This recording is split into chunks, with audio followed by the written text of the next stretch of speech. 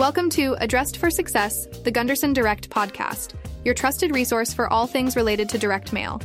In today's episode, we'll cover the inefficiencies and limitations of testing direct mail with small quantities. Compared to digital marketing, direct mail has the potential to deliver better quality leads and higher conversion rates, resulting in a higher return on investment.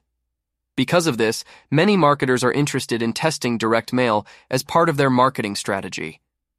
However, when it comes to testing direct mail, there are some factors to consider that differ from the testing philosophy in digital marketing. One major issue is that direct mail is more expensive. The cost of postage alone is 26 cents or more per piece, and the entire process from execution to reading the results takes longer than digital marketing. Due to these factors, some marketers new to direct mail choose to test a small quantity mailing to minimize financial exposure. However, this strategy is often doomed to fail. Testing on a small scale in direct mail does not provide the necessary information for an effective rollout. Firstly, production inefficiencies make it difficult to meet return on investment goals at low quantities.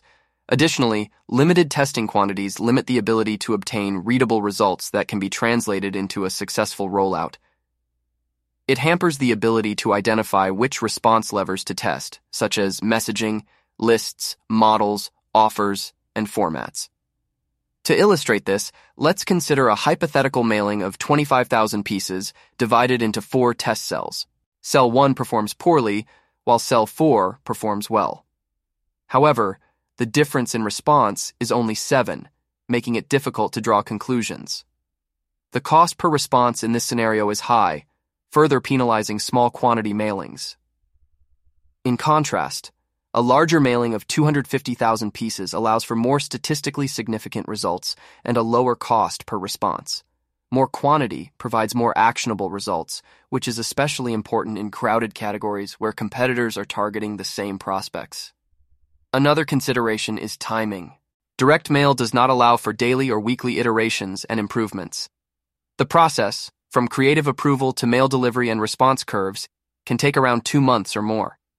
This means that relying on small quantity tests leads to a long wait for limited learning.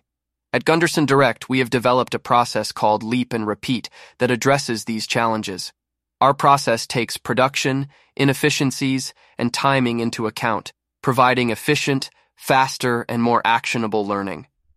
We offer strategic expertise to help plan and execute successful direct mail strategies that build trust and drive revenue.